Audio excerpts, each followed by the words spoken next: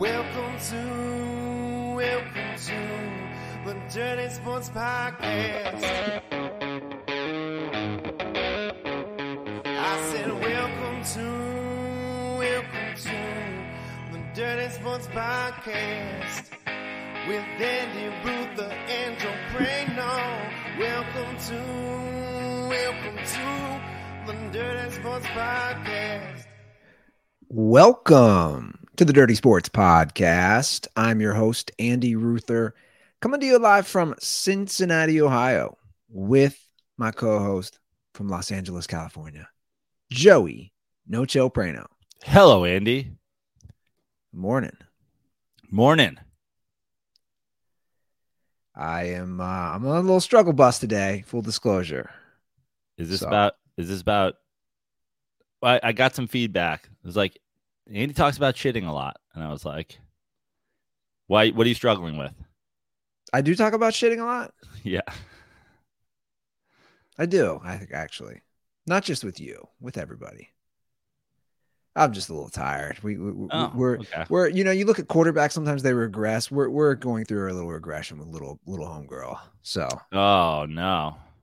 Yeah, little outburst, 2:30 in the morning, 5:30 in the morning. So, going through some Baker Mayfielding. You might need to send her to Sean McVay, fix her up, get her back on that's what I'm thinking. Track. Yeah, I'm trying to get some advice. If anybody has any advice out there for, they always talk about the 3-month, 4-month sleep regression. Well, she's almost 8 months. So I am left confused. What happened to my quarterback? My quarterback was sitting pretty. I was thinking, oh, we're in the clear. We're past that stage. Next thing you know, 3 interceptions to the 49ers. Horrible. Andy, you have to give me 1 second. I've been on the road for so long, and when I'm on the road, I don't bring my mic stand, and I hold my mic. I just realized I'm back home, baby. I don't have to be doing this work myself. Yeah, go grab it. And of course, I froze again because you unfroze. Just go get your mic. Get your mic stand. Let's get situated here. Let's make it an official Dirty Sports. I like not having to hold, that's extra work. I'm not Dirk at a press conference. Here we go. We're back, baby. We're back with the home field advantage. I'm way better when I can move my hands around. I'm an Italian, Need to be able to talk with my hands. Is that an Italian thing? Talking with your hands? Yeah. I don't know. Is that an Italian stereotype? I love that. Like Ruth is like, do the Irish drink? Is that a thing? I just didn't know, I can see it. That's I might be the most classically Italian thing ever. Like, that might be the most cliche Italian idea of all time. I think that comes before us being greasy, which I'm not really sure where that came from. I didn't know the Italians were called greasy either. Greasy, filthy wops, Well, yeah. Okay. Yeah. Maybe I've heard that. Greasy Dagos. I don't think we're greasy as much as that we're just glistening because they're in the Mediterranean. At least my southern people just out there. It's like me being in Key West. Was I greasy or was I just glistening with a little perspiration? A neat, tidy people, the Italians. Yeah, everything has its place.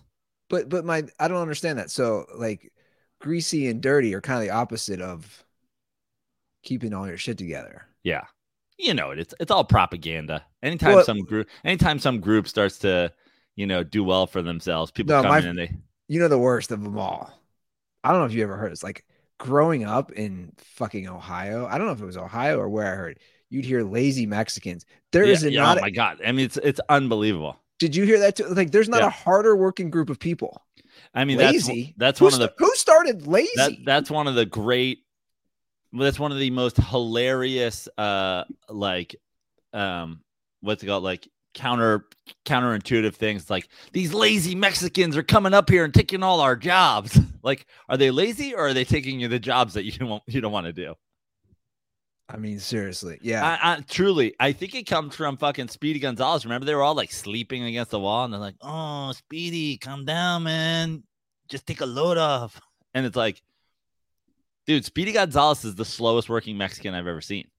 I think you're right. I think it does come from Speedy. which then came from those writers who wrote Speedy. Yeah.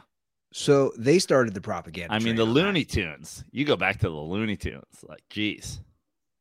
The French skunk is just a rapist. The Mexican mice are all lazy. Yosemite Sam's like, I have sex with my sister. Pew, pew, pew, pew. You could, I mean, it's just cancel. Yeah. Also, Yosemite Sam and Dabo Sweeney sound pretty much the same. I'm just going to say it. Yeah. Maybe it was written after one of his ancestors. So we have some fun NFL stuff to talk about. I am. Okay, wait. I didn't look at the rundown, Andy. I'm going blind. Oh, good. It's NFL season. I know. I assume we got things to talk about. Yeah, we got some calls. Great. Give us a ring, 310-359-8365. Again, I will say, please make it like I want to be able to understand it. We have multiple calls. I think there's a call. It was fading in and out of service. I think we have a wild conspiracy about Brock Purdy. I think it was Brock Purdy. I don't know. Trying to assume his sexuality, which I thought, well, that's a weird take. Interesting. And it was cutting in and out. But just try to make sure I can understand you. And also, we're going to have to issue another, guys. We can't leave 4-minute calls. Old Ruther's back. Well, I just remember how old Ruther, dude. You went a minute 15. You'd get the old Ruther. That was pre sleep tank or whatever the fuck you do. It was pre dad Ruther. That was like angry road rage, calling people the C word on your way to Costco. Ruther, you went a minute 15. You got the fucking horns, dude. Yeah. You think I don't have anything better to do in life? To listen to an extra 15 seconds about your take about Kobe Bryant? Fucking kill yourself.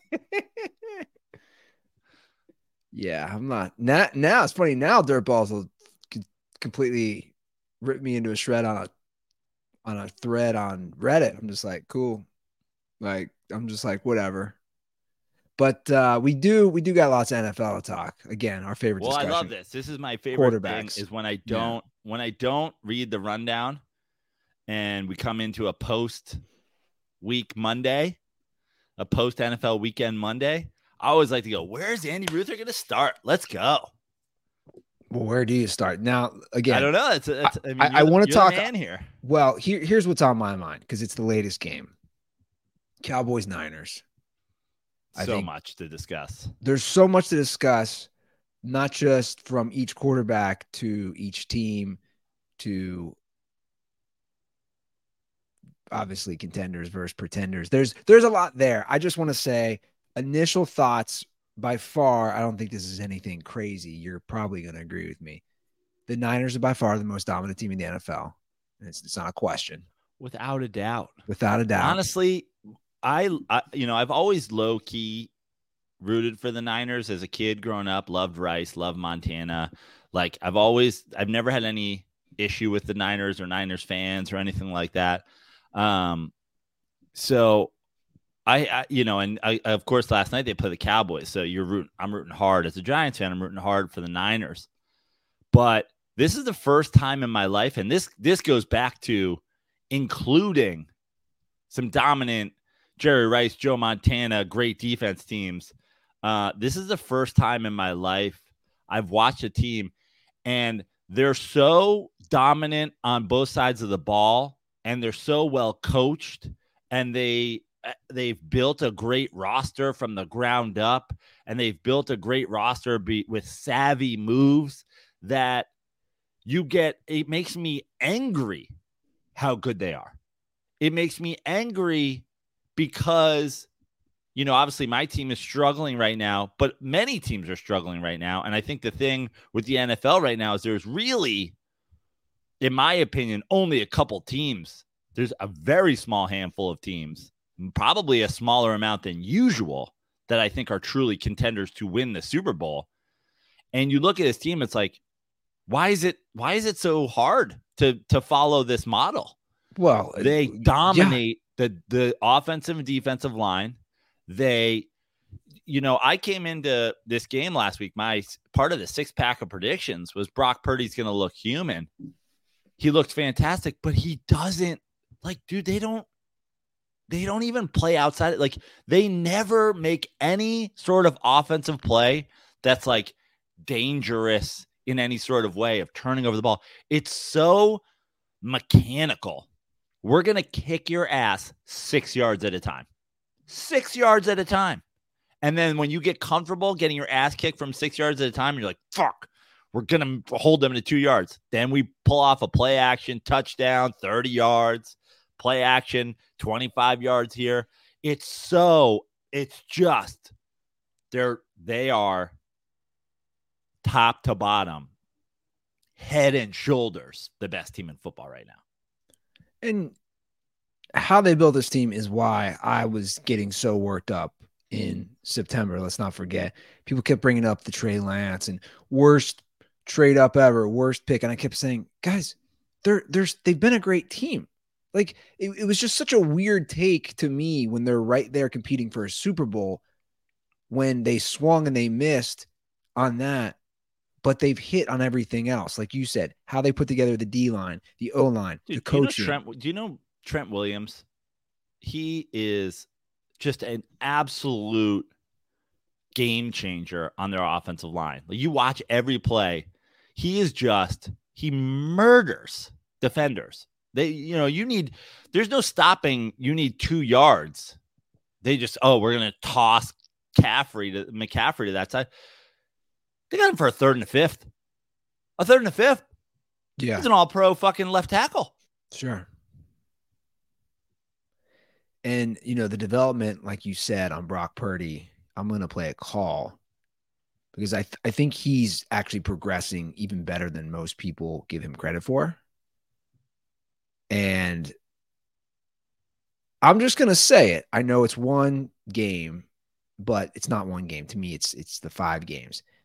I think he's teetering, if not in that MVP discussion, as long as they keep winning, as long as he keeps doing what he's doing, especially not turning the ball over, completing a high percentage. How can he not be? And I think this call might back it up. Well, before you play the call, my only counter with that is you watch these games, and listen, I think he's a better quarterback than Jared Goff. I always have. I think from day one, Jared Goff looked suspect from his first day in the league. I was never a Jared Goff guy, but it does feel like that one magical season with the Rams where it's like, dude, he's not even having to do that much. It statistically is fantastic, but he's not driving the ball down the field that often. In terms of, I think this call and Zerbo had DM'd me about this. I think this might be a good counter to that. Okay. So I haven't done a deep dive on his stats, but I'm just going to play the call. Joe and Andy, just wanted to call about the Purdy discussion you guys had last podcast. I just got to defend my guy, Purdy. I'm a Niner fan. And just want to start this off saying I don't think he's great or good at this time. I just think it's a TBD deal. It's hard to say. I don't think it's fair to say he's not good, though. I think it's just to be determined. Right now, he has the second highest yards per pass without Yak. If you remove Yak, so net yards, he's second highest in the league right now.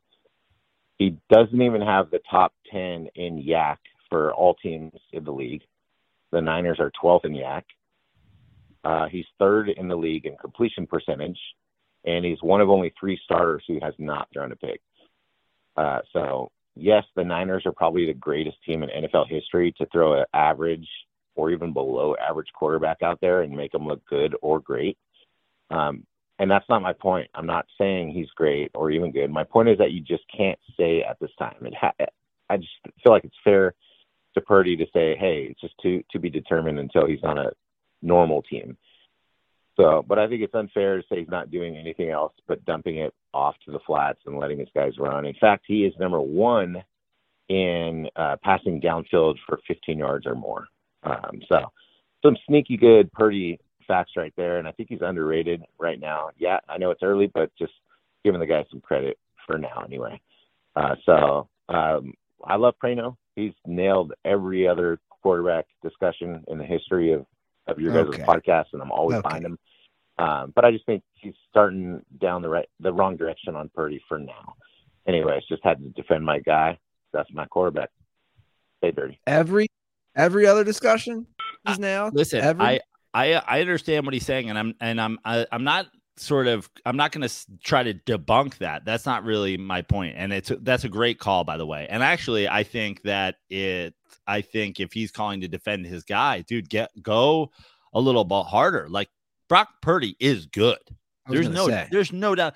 Yeah. Dude, in the NFL, you have to you have to play within yourself. You have to this is kind of Tom Brady-ish, where it's like, we went so far down the path of like people being like, Brady's the GOAT, when there was always people out there who were like, listen, he's not Peyton Manning. He's not fucking this guy. He's not this guy. And it's like, well, what does it matter?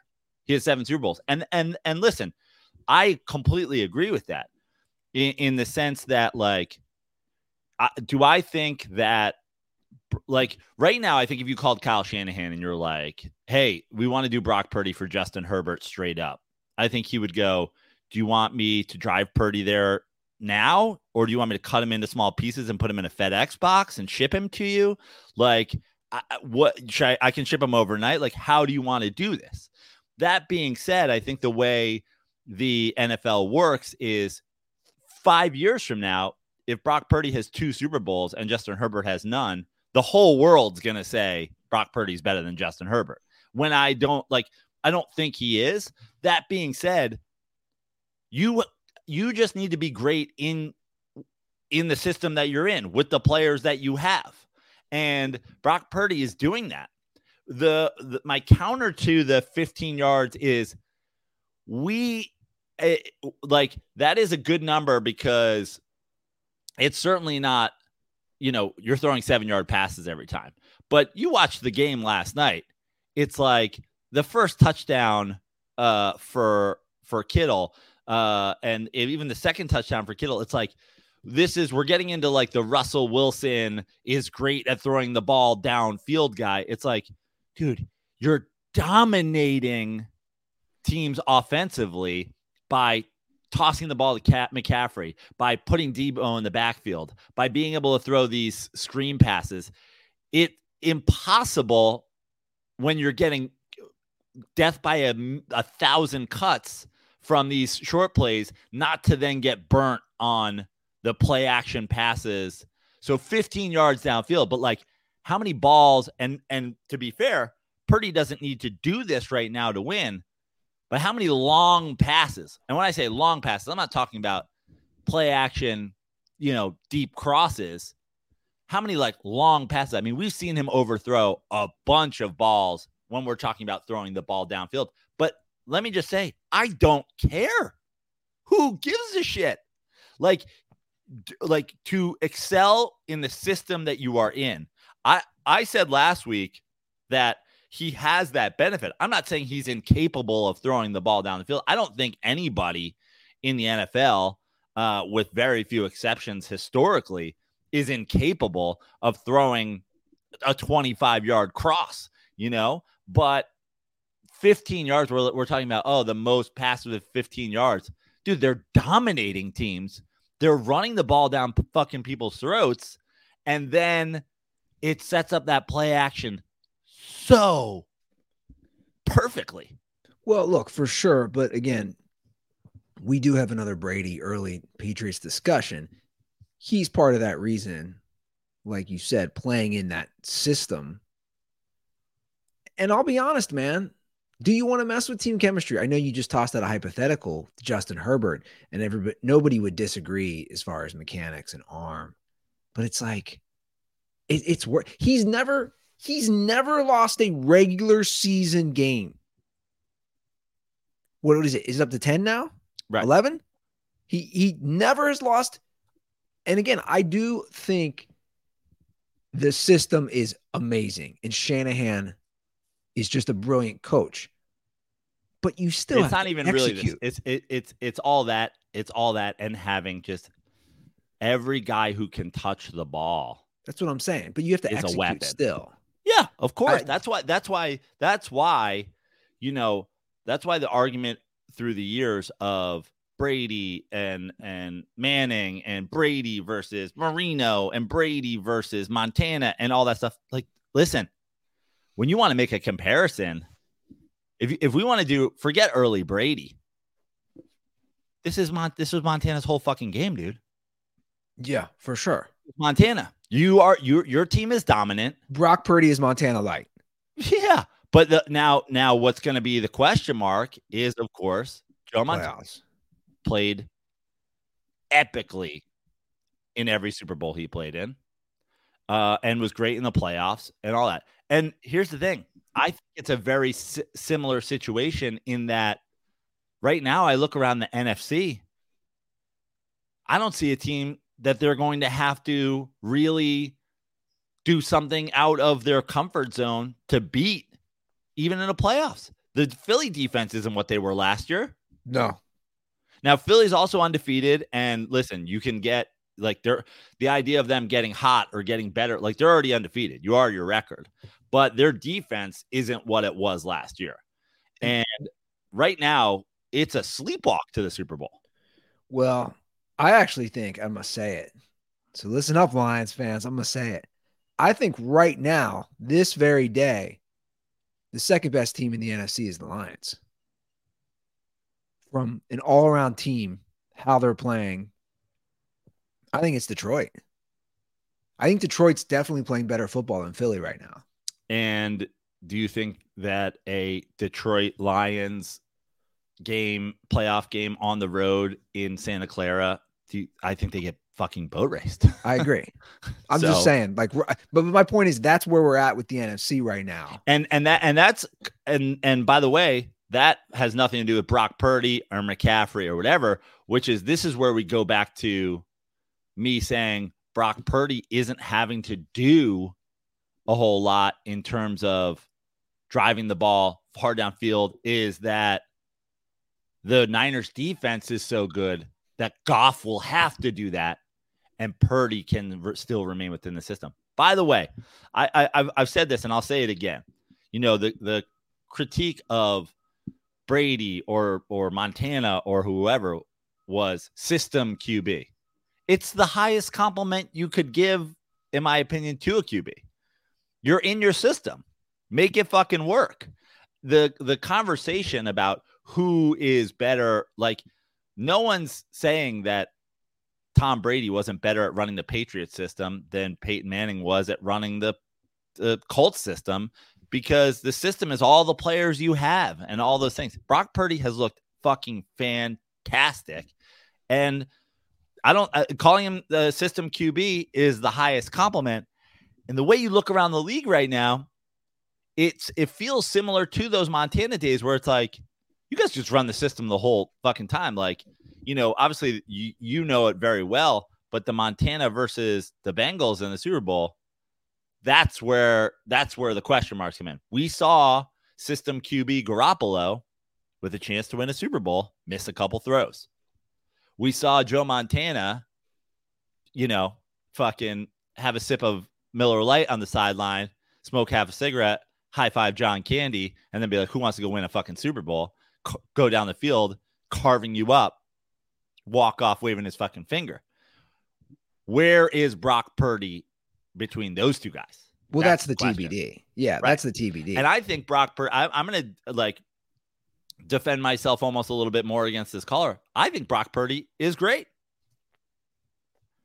Now, at the same time, I think if you told Kyle Shanahan, like I said, trading for Justin Herbert, I think Kyle Shanahan's going, well, this isn't about one Super Bowl. This is about long-term projection, what I can do with that guy. Again, do you want me to, I'm just going to give Brock the keys to his dad's truck and send him down the freeway. So if here's my thing. Here's what I was thinking last night watching this game. You talked about growing up, you were low-key Niners, where I was the opposite, right? Just from that Super Bowl. I hated Niners. I always hated them because they were always good in the late 80s.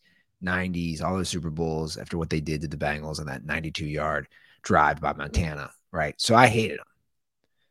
But take me to present day. When you talk about watching offenses or NFL offenses I've enjoyed over the years, right? Like loved the Rams' greatest show on turf. And that little window that they had was so fun to watch. Love some of these Patriots teams, especially the Moss. This team, the Dallas Cowboys and their run, those were a fun offense to watch as a kid. This team now, as far as watching them run both sides of the ball for sure, but I'm particularly focusing on the offense. It's just fun to watch because you're saying, what's he going to do? What's he going to write up or draw up for the next play? It's a fun team to watch. The reason I think the Niners are so dominant and so dangerous on the offensive side of the ball right now is they can, like, it's such a kind of like a elementary idea, but you need the manpower to do it. They can run these play actions with Purdy on first down because everybody assumes they're going to run the ball, and then it opens up all that stuff. And if they are incomplete and obviously Purdy did not look human like I predicted last week, but they're early in the game after the first drive, which is, we all know, is the scripted drive. He had a couple of throws, like the next couple drives, there's a lot of throwing into defenders' hands at the line, getting tip passes, or a couple overthrows, a couple things. It was like, ooh, uh-oh. But what they can do is they can run those plays on first down.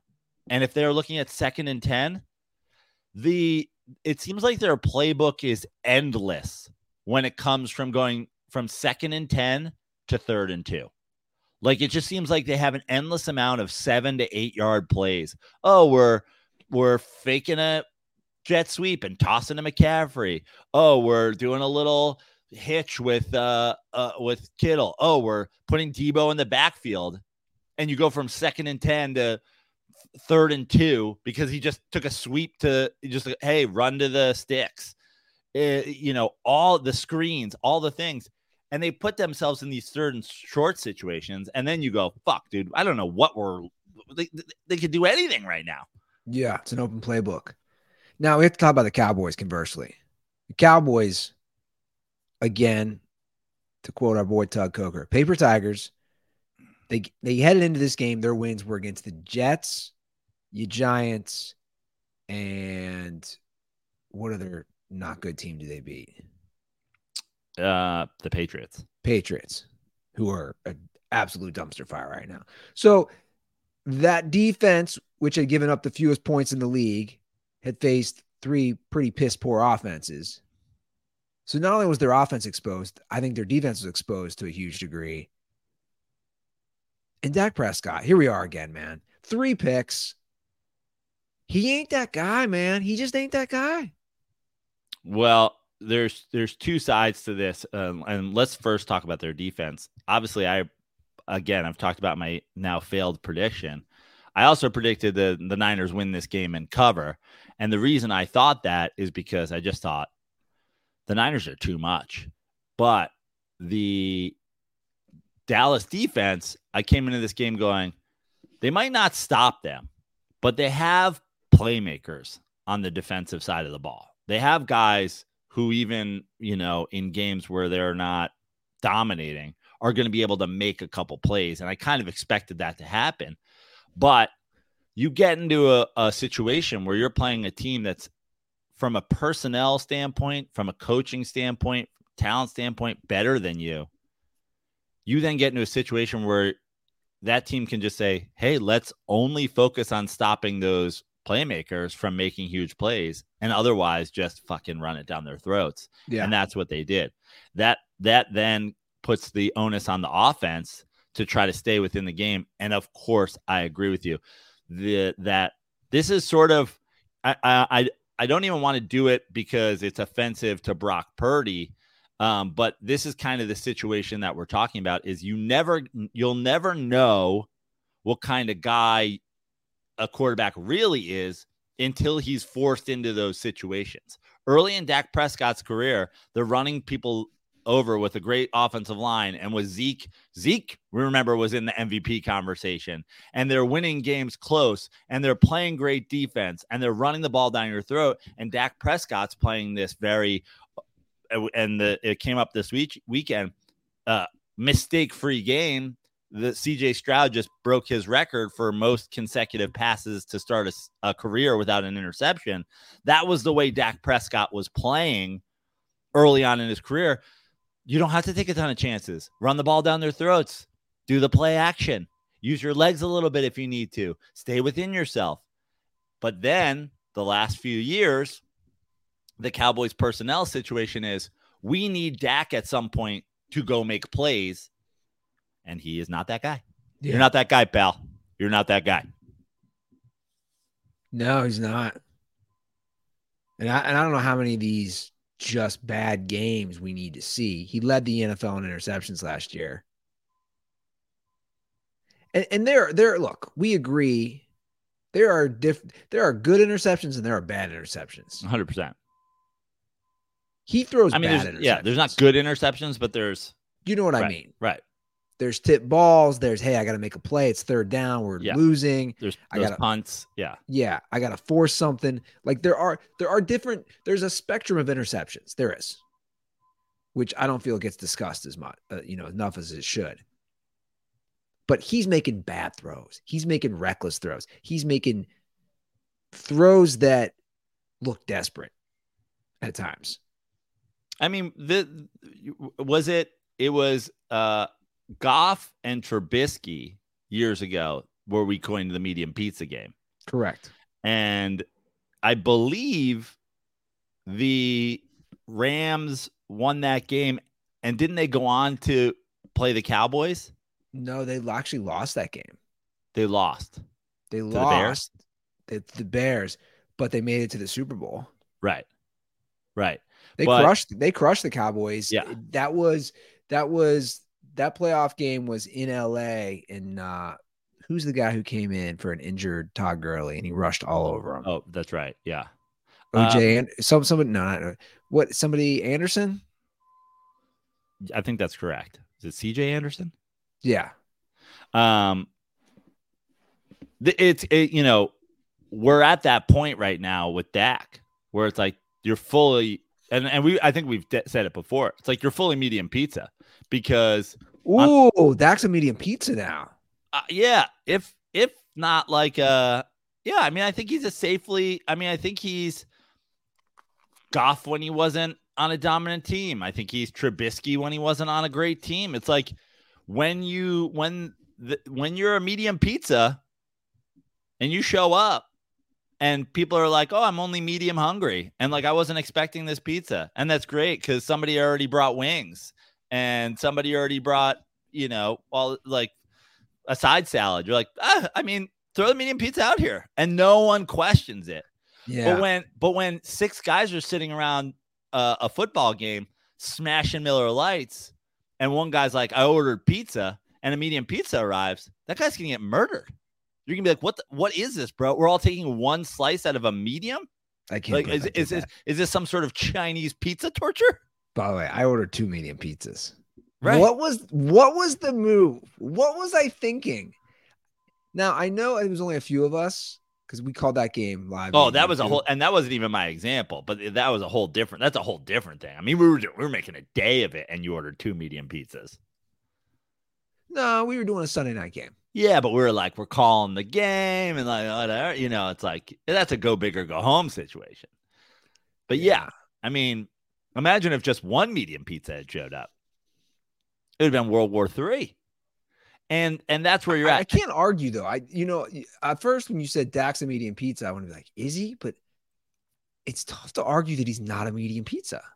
I mean, he's got a topping. I'll say he's like a pepperoni or a sausage. Sure. He's not cheese. But listen, the Cowboys defense isn't bad. No, right? Of course not. They're not bad. Every team's defense is gonna look bad against the Niners. They have playmakers out there, but the offense has weapons. They've only beaten really bad teams. Like again, like if you pick up Dak Prescott, let me just ask you this question. And again, like, I feel like maybe there's some confusion here as to my thoughts on Brock Purdy, which is like, I hope we never have to find out. Like, if I was a Niners fan, it's like, I hope I never have to find out if Brock has this in him, because it's like, who gives a shit? Just do your job. But are the Niners undefeated if they have Dak Prescott this year?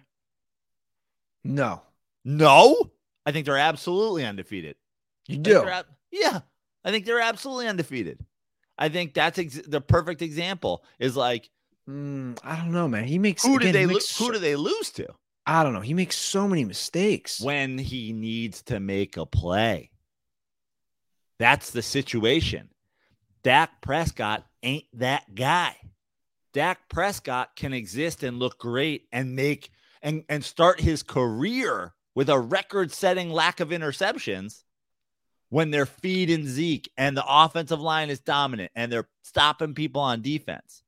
Yeah. But when the other team is putting up points and you have to also make a play, he has weapons. Sure. He's not that fucking guy. He's a medium pizza. All right, we got to get through some of these other teams, some of these games. Give a lot of attention to this. But that's well, fine. it was. I mean, it's a big game. It's a big game. The Niners came out and showed they're the best team in football, and they also exposed the Dallas Cowboys. Yeah. Now the NFC, or it sounds like we kind of know where we're at in the NFC.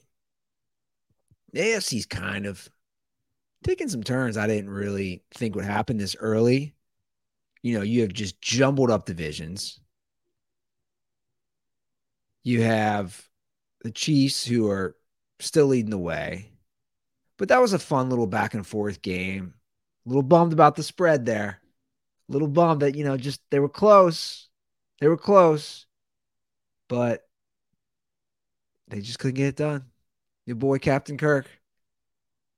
What did you make of that? What did you make of that pass interference, non-pass interference call? Uncatchable, obviously, right? See, for me, those are tough because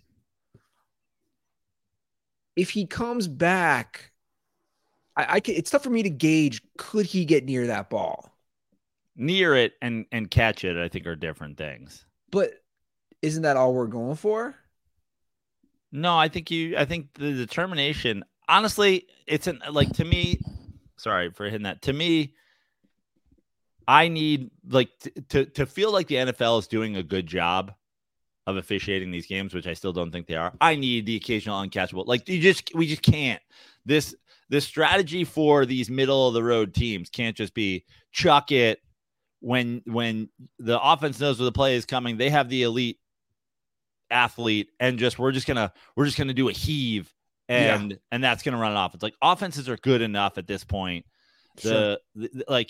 That ball was uncatchable, in my opinion. Now the whole thing with the helmet off, Vikings fans, you guys have embarrassed yourself to the point. Well, here's the deal. That is a penalty. Yeah, but also it doesn't change. You don't keep the ball. So they would still have the ball. It is odd that they don't call that. He blatantly takes his helmet off. You got to call the 15 yards. Sure. That's. I think the only reason they didn't, and obviously it is a penalty, is it seemed like he took his helmet off calmly to have a conversation with them, as opposed to throwing it or whatever. Well, I know. I know the letter of law. Of course. That being said, it doesn't change the game at all. No, because the Chiefs still get the ball. It's still 1st and 10. True. It's just where they get the ball. I was hoping they would kick a field goal cover. And also, can we just does it? I know Vikings fans are like, Joe, can you just let us be? No, I can't. First of all, focus on the Twins, guys, because your football season is over. Doesn't it? It's kind of fun. I mean, I want them to get blown out every week, but it's kind of fun that at the end of every single game, the other team gives Kirk Cousins 4 opportunities to be clutch. I mean, he's had in the last 4 games, he's had 15 drives to be clutch and is 0 for 15. He didn't even get the Hail Mary off. Yeah, these end of games are pretty telltale for quarterbacks, right? You watch the end of some of these games, and teams that can at least make like the Bills didn't win, but I texted you, they're down 2 scores. Josh Allen drives down literally in like 3 plays to set up the onside kick. My point is, like, to me, that's a telltale sign. Okay, we're down 2 touchdowns with literally like 2 minutes and change to go. What are you going to do? Oh, shit, you're going to drive right down? Give me a chance, a small chance. And then you got guys like Kirk Cousins, and I'm going to throw Lamar Jackson in there, how that game ended. Bro. The last 3 drives, I tweeted it yesterday. The last 3 drives are a horrible throw into the end zone that's picked. You literally, like, the name of that game, the whole point of that route, the whole point of that strategy, the only reason teams do it is you throw that ball up in a way where your guy gets it, or it goes over his head, or it goes out of bounds, or whatever. He underthrows a 9-yard fade by 5 yards. Next drive, sack, strip, fumble. Yeah. Next drive, gets a receiver murdered. Is that guy alive? Murdered with an overthrow over the middle. And then was that the order it went? And then how did the game ended on a strip sack fumble? Yeah. And I was watching that game pretty intently. Not a fun game. Terrible pick, strip sacked. Yeah. Gets a receiver killed, and then just sacked to end the game. Sack to end the game, time runs out because he goes down. I can't believe they lost that game. That was a game, and I took the I took the Steelers to cover, and I had zero confidence in it. So listen, what a painful game to watch when you're a lone man on Picket Island. You're just out here planting flags on Picket Island, and people are like, dude, this may as well be Firefest. What are you doing there? And I'm like, I don't know. He made a clutch throw at the end for the touch. I know. This is what I'm saying. For the touch, here's the thing. This offense for the Ravens, it looked pretty well against the Bengals. Like, they played pretty decently against the Bengals, the game I went to. They're not looking good, though. And I know they have injuries, guys. Everybody's going to bring that up. I know they have injuries. But they went out. That's like the name of the fucking NFL. That's the thing. They bring in Odell. They draft Zay Jones. Like they made moves for Lamar. This is not that offense. Everybody, do you remember the hype train? I just want to remind people, the hype train on the Ravens. Oh, we got a new offensive coordinator. We got some wide receivers. This is going to be Lamar's year. It's just not so far. We're almost a third into the season. That division's completely up for grabs at this point, right? You have Pittsburgh is somehow 3-2. Ravens are 3-2. The Bengals with a must-need win yesterday, right? A game back at 2-3. And where are the Browns at? 2-2. They don't buy. Right. So everybody's right there. Everybody's right there. I'm not going to put too much into the Bengals win yesterday. I'll say this much.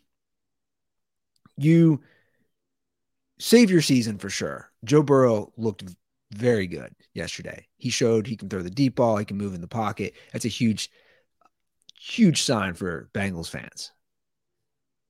But again, I hate to just keep bringing this up. I think Taylor is so bad. Here's why. I'm not arguing. Yesterday's game exposes how bad he is, because what they did was they said, we're just going to get Jamar Chase the ball, right? Like, Joe, we're going to do some of these quick 2-yard outs. You're Jamar Chase. You make guys miss. He sets a record for most receptions in Bengals history in one game. My point is, the 2 games they've won, 12 catches, Rams, 15 catches. It's not rocket science. My knock on Zach Taylor's play calling, again, it's all about the play calling, is, dude, it shouldn't take you 5 games to figure out, hey, maybe if we get Jamar in space every single game with a hobbled quarterback, things can happen. Which, listen, we talked about the Niners before, and why the Niners are so dominant is it almost feels like Shanahan has a list of his weapons, and he is trying to keep everybody fairly even throughout the game. And that's why they're so dominant. It's like, ooh, we haven't done a Debo play in a minute. We haven't done a fucking Kittle play in a minute. And it seems like he's checking these boxes. That's why they're so dominant. But you have a lot of teams that only have a weapon or two weapons. I mean, you look at the Vikings, dude, like Justin Jefferson hurt is Kirk Cousins' pacifier. Like he would cry if he didn't have him in his mouth. Like and it's like to some degree, you're like, well, not a great situation to be in when your quarterback only looks good because he has a security blanket receiver that he always throws to in need. But dude, Patrick Mahomes has that with Travis Kelce. It's not like good teams don't do this. Like, it's okay if you're Zach Taylor to be like, when in doubt, throw it to Jamar Chase. Yeah. I'm sure you saw what he said last week. I'm always fucking open. Yeah. I just don't understand again why it would take this long to just say we're going to force feed him. That division, I tell you what, though, it's like, who do you pick? Well, you buried the Bengals last week. I did. I still think it's 9, and I keep texting my buddy to mess with him. I keep saying 9-8 season. I've been doing that since they started 1-2. I kept saying 9-8 season, 9-8 season. I stick by that. I think we're around that. Like, they're like, if I'm in that wheelhouse, 9-8. When you look at the teams, it's like, if you're a Bengals fan, which I know a lot of our listeners are, you can't be worried that it's like the Ravens are running away with this fucking division. The Steelers, good for the Steelers for being like right in it and being sneaky. Yeah, but like, and the Browns, their defense is so good, but they're sitting there at 2-2. You got to feel good if you're the Bengals, not because of how you guys played yesterday, but just like the state of the division. 100%. But if I was one of those fans as well, you got to be worried because the biggest Achilles heel are those type of defenses. They're going to get the quarterback. The Ravens, Steelers, and Browns. It's like, dude, those guys. I'll say that the division, I think, or as far as the Bengals, the next two games are going to decide that. They get the Seahawks at home, bye, then they're at San Francisco. If you can split those and go to 3-4, you're still in it. You drop to 2-5. I would say you're most likely out. I don't see them beating San Francisco. Well, again, it's all the, and this is when you look around the league right now. Like the Eagles are 5-0, but the Eagles came out with like a nice little softie to start. A couple soft games, like, and they played them close. It's not just how many wins you have. It's where your wins are coming and where your losses are coming. And that's why the game against the Titans was so fucking killer for the Bengals. It's like, cool, you got your win against the Cardinals. You're 2-3. You were 2-3 last year or whatever. But it's like, dude, some of your losses, you have to think that you're going to lose to the Niners. And maybe you don't think you're going to lose to the Seahawks. But now you're in a position where you have to beat a scrappy Seahawks team. I think they do. I think that'll be a good game. That'll be a good test. Side note, speaking of the Seahawks, listen to the full Marshawn Lynch. It's a 2-part podcast. It's about 2 hours total on Shannon Sharp's Club Shay Shay. What a great listen. There's a lot of nugs in there that I didn't play. My favorite is, dude, you can't make this up. You talk about another knock on Russell Wilson. Dude, this is unbelievable. Did you hear what Russell Wilson said to him? After the interception during the Super Bowl, Russell Wilson said to Marshawn Lynch, "We'll get him next time." Bro. And then Marshawn went and laughed in Pete Carroll's face, which everybody's playing that clip. He said, "We'll get him next time." What a cornball. Here's a perfect transition, right? Yeah. And we gotta talk Jets Broncos for sure. This is a 6-pack of predictions that I poured and chugged and let out a good after, because I've obviously been very critical of Russell Wilson again, this was me on Firefest Island back in the day. I'm like, I'm here if anybody wants to join me, and people are like, that guy's crazy. And I was like, okay, but there's coconuts here. There's I've dug a saltwater pool. It's getting pretty nice here. You sure you guys don't want to come? And now it's like fucking Key West. It's overrun with people. Yeah. But I predicted Zach Wilson outplays Russell Wilson and the Jets win, which obviously happened. The game's a big Nathaniel Hackett, Sean Payton revenge game. But what's funny is, and I always obviously found Russ defenders to be insane, even when he was on a team that was winning, is if you had gone on, you could still find it. Obviously, a lot of people haven't deleted it. It was Russell Wilson isn't playing bad. Russell Wilson isn't the problem with the Broncos, which there's a lot of problems when your team stinks. But at the same time, we cannot, in good faith, be a person that goes on the internet and talks sports and points to Russell Wilson's like yardage in a game against the fucking Dolphins, where they were in a prevent from the middle of the first quarter. They scored 70 on you, bro. Oh, Russell Wilson threw like averaged some nice yards per attempt. Yeah, dude. But they were getting their fucking shit pushed in. And then you come home yesterday against the Jets team, which obviously has a fairly good defense, is going to struggle to fucking move the ball. You take a safety. You have a strip sack fumble for the loss. You like Russell Wilson isn't good.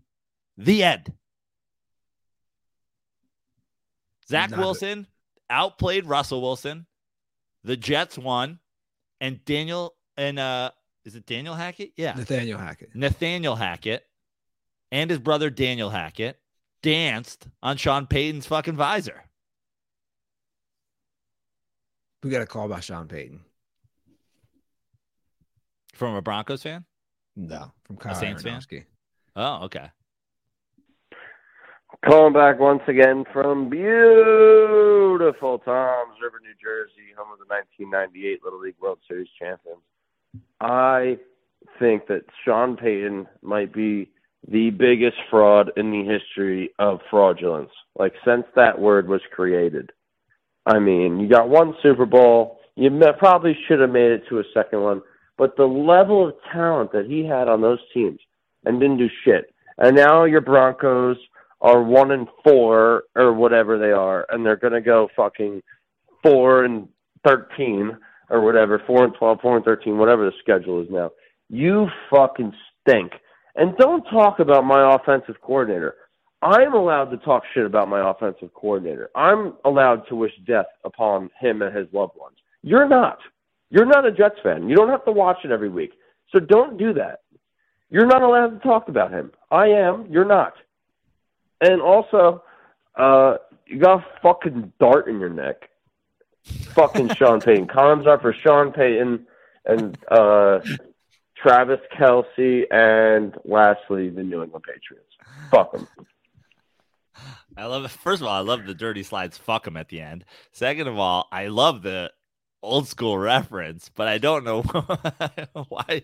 I don't know why he has a dart in his neck. I was wondering why he did the Sean William Scott to Will Ferrell. You got a fucking dart in your neck. Awesome. He's like, he goes, yes. He's like, you're crazy, man. You're crazy. I like you, but you're crazy. I mean, we've talked about it at length at this point. Sean Payton coming back. They do have a worse record through 5 games than Hackett had last year. Their defense, which last year, their defense was great. I think people forget. Their defense was great. The defense under Sean Payton, I know he's an offensive guy. I think I saw a stat. Did you see this? They've given up the second most points ever through 5 games. Now, we know 70 points didn't help. but ever through 5 games. So the point is, like, you bring in this offensive guy, defense is shit. You can go back on this podcast, guys. You know me. You know me. When I fucking make a claim and I end up right, I will fucking reference it forever. You can go back on this podcast. You can listen to me say it. You can listen to me say, you have a good defense. The Seahawks won a Super Bowl because they had a good defense and they made Russ game manage. The shit went awry when let Russ cook started. You bring him over to Denver. He looks like shit. And your strategy is get Sean Payton to help Russ cook.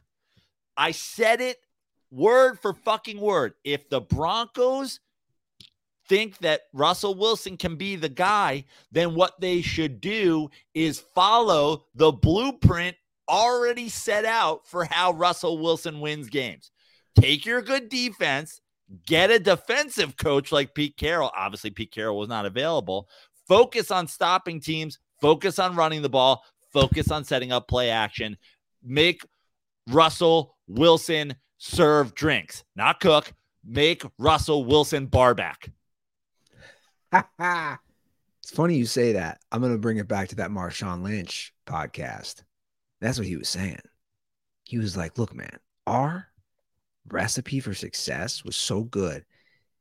And he didn't really have the best.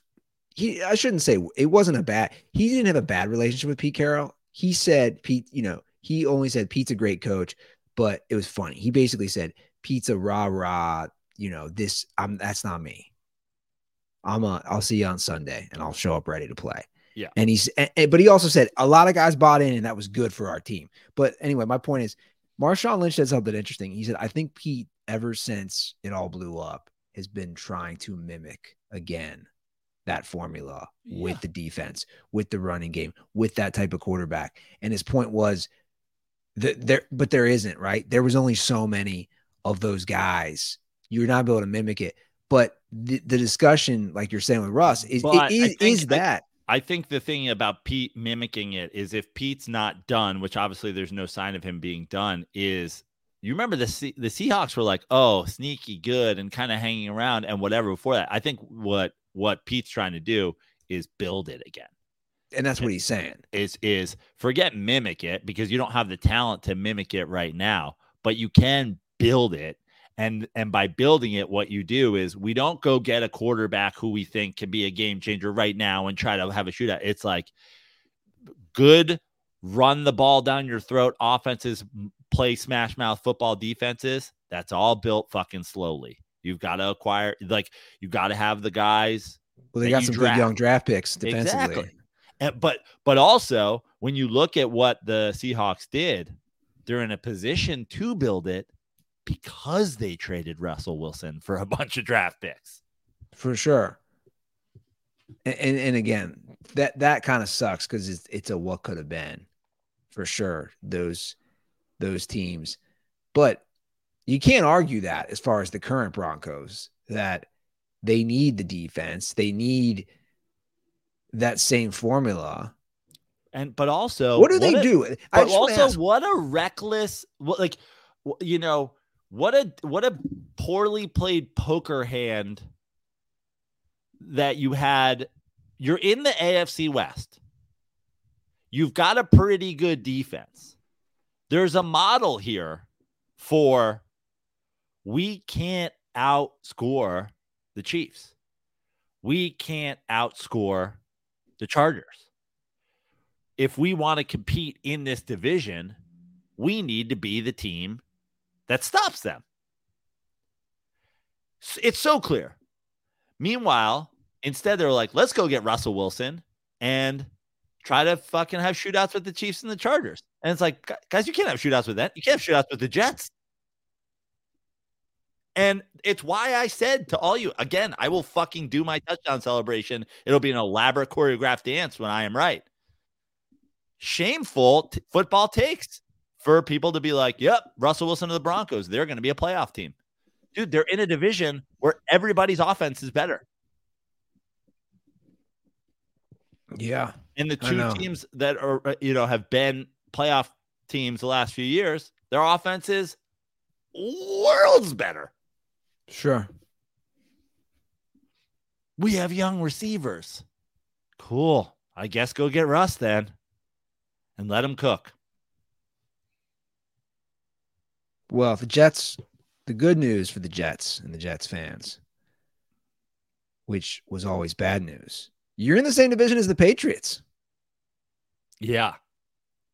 How bad and how far have the Patriots fallen? The Patriots are unwatchable programming on TV. It's an abomination of football. I don't know what it is, but it's not football.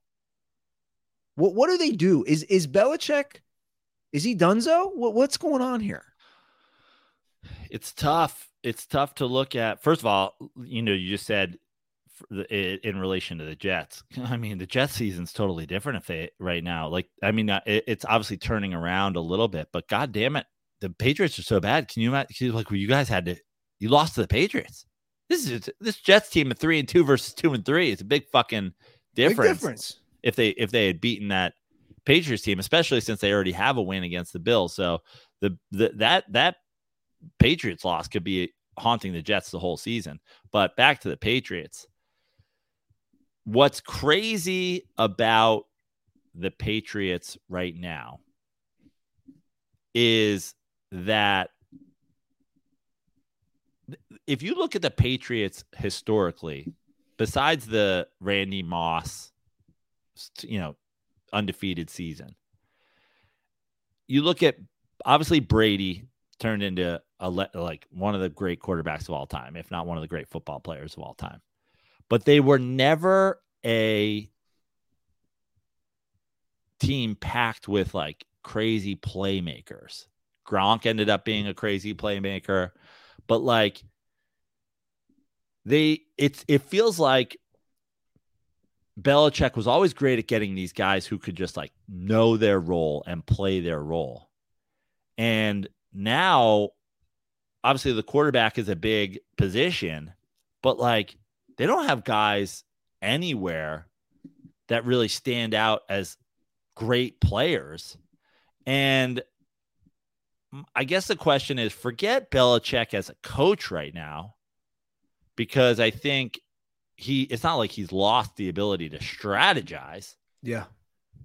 But they're just getting dominated. I guess the question is more about Belichick's ability to find talent. Like, it seems like he's really hit a wall. Well, he has as a talent evaluator, not just defensively. Look at some of these offensive moves at wide receiver they've done the last few years. But they never had those guys, right? It's like they kind of always had. No, I know, but let's not forget they traded up for Mac Jones. Right. I mean, they're striking out on all these picks. It's like he's lost that touch. That's a bigger thing. But now the question is, they're getting their asses so thoroughly kicked that the conspiracy of, forget the getting fired. I've seen the conspiracy of him wanting to get fired and moves elsewhere. But what, like, is this tank mode now? Has Belichick sort of checked his own ego where he's like, you know what? The whole Brady Belichick thing is like, maybe I still believe that it was more me than it was Tom, but also it helps to have an elite quarterback. I should go get one of those. Or the secondary conspiracy, is he trying to lose to go elsewhere? Or are they just fucking bad? They suck, dude. Or a combination of all three. He's like, whatever, let's just lose a bunch of games. I get a high draft pick if we do. I can get fired if we do. I mean, they're obviously the Patriots are never going to fire him, right? They would never.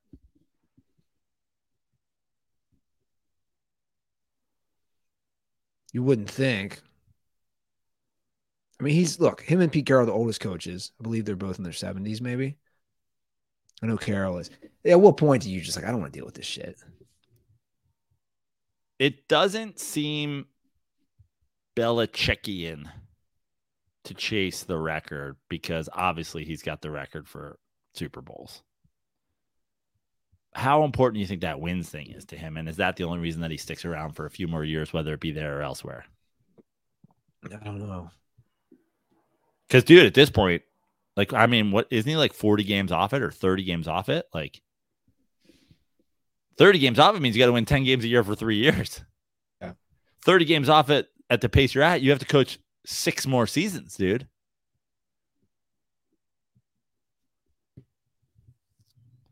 I mean, he's number, where's he at? All right, I'm pulling up right now. So Shula has 328. Yeah, he's about 30 games off. George Halas 318. I mean, can we get this shit out of here though? Can we just, with the Decatur Staleys and the Chicago Staley / I'm sorry, these fucking records that were from 1920 to 1967. Well, also, to be fair, to be fair, they were also playing like 4 games a season. So that's a lot of fucking wins. They didn't have a 17-game season. Yeah, he coached for 47 fucking years, basically. I'm just saying, like, I'm sick of old records. I'm going to go on record of our show. I'm sick of sports old records. If only white people were playing, it's not a fucking record. Baseball, football, basketball. I'm sick of old records. This is very Jameis one of you. Goatsby, goat of the Super Bowl era. Is that what he says? Yeah.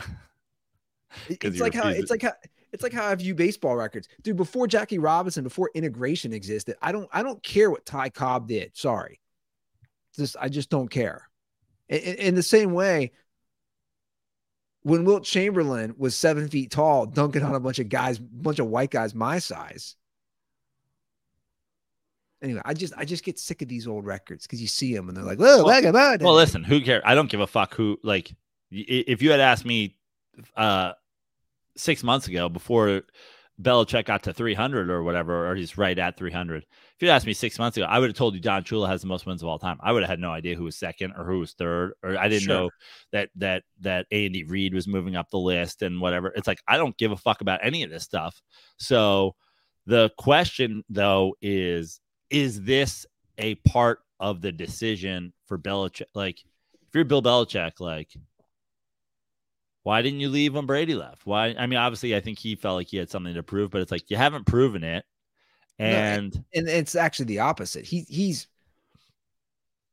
hurting himself by sucking. Now, I think the counter to the Brady thing, the Brady Belichick thing, is I think Tom Brady's a smart guy. It's the reason Tom Brady was so great in Belichick's system. It was the reason that a guy like him with athletic ability fell as far as he did, but Belichick saw it. He's a smart guy. I mean, I think the Brady leaving thing, everybody was like, oh, the Patriots are mishandling it. I was like, I think Brady was like, we're not good. And I've got something left. So I'm going to leave and go someplace where they are good because I'm not going to win here. And I'm out. So I think Brady just was diving off of a plane that was going down. Yeah. No, that makes sense. But like, they're bad, man. Oh, they're awful. Are they the worst team in the AFC, right? Who's below them? I mean, the Broncos. I mean, I think they're on par with each other. And especially you bringing up that Jets losing to them with the Bills losing yesterday in London. That was a fun game to watch, by the way. And with the Jets beating the Bills. Yeah. I want to talk about some bad quarterback turnovers, though.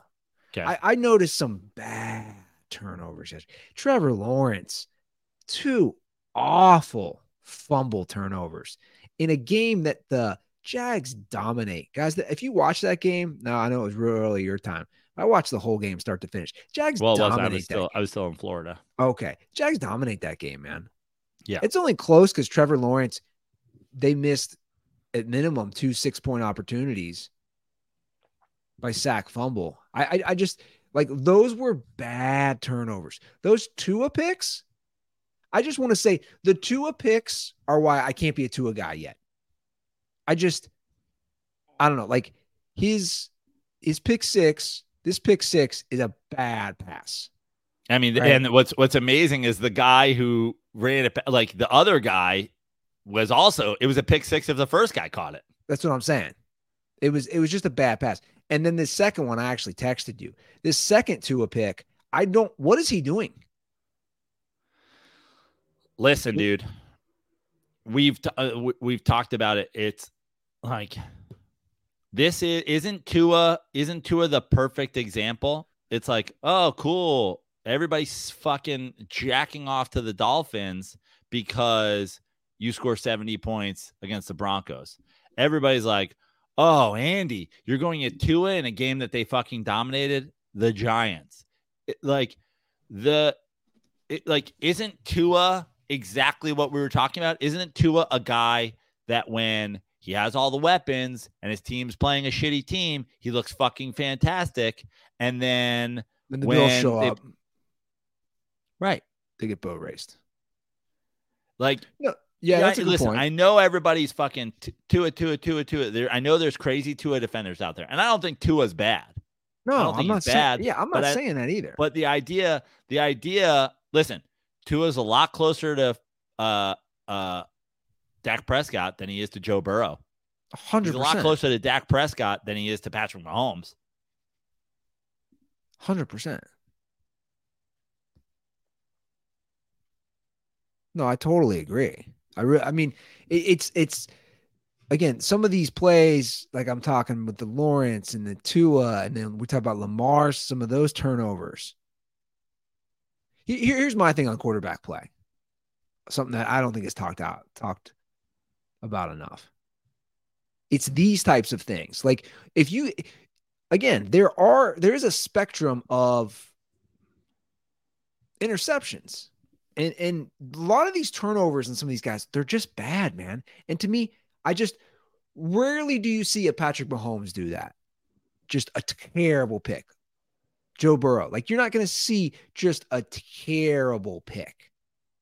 And if you do, it's rare. It's rare. I don't know. Look, the Dolphins are going to be interesting, and they're fun to watch. Don't get me wrong. They're running the fuck out of the football. They're running the shit out of the football. They're getting Tyreek Hill in space, and that also helps too, for the record. Yeah. What? The Tyreek Hill in space yesterday was, dude. Just you run by a guy. Like, imagine. Here's the thing with my fucking Giants is like we can. There's. I don't even know that I want to fucking talk about the Giants offensive line extensively because it's like, what is there to say other than it is 9/11. What's happening on the Giants offensive line is worse than what's happening in Israel right now. Like it's fucking atrocious. That being said, imagine being a safety in the NFL and ignoring Tyreek Hill in press coverage on one of your quarterbacks. Just being like that cheetah may or may not run by that corner. Like, dude, what are you guys like? What is that? His name is Cheetah. They call him a cheetah for a reason. Yeah. Okay. You look. I know it's early.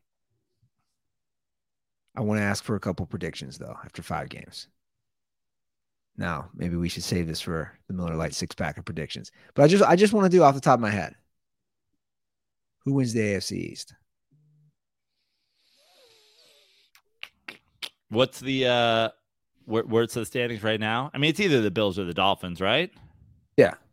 I just think the Jets are going to have to struggle so hard to win games. Dolphins are 4-1. Bills are 3-2.